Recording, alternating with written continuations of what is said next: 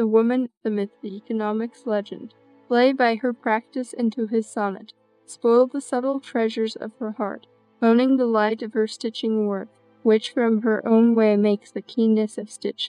Against the brightness of her truth you smile. You may not find you there within her star, but the star by some forest which you fear.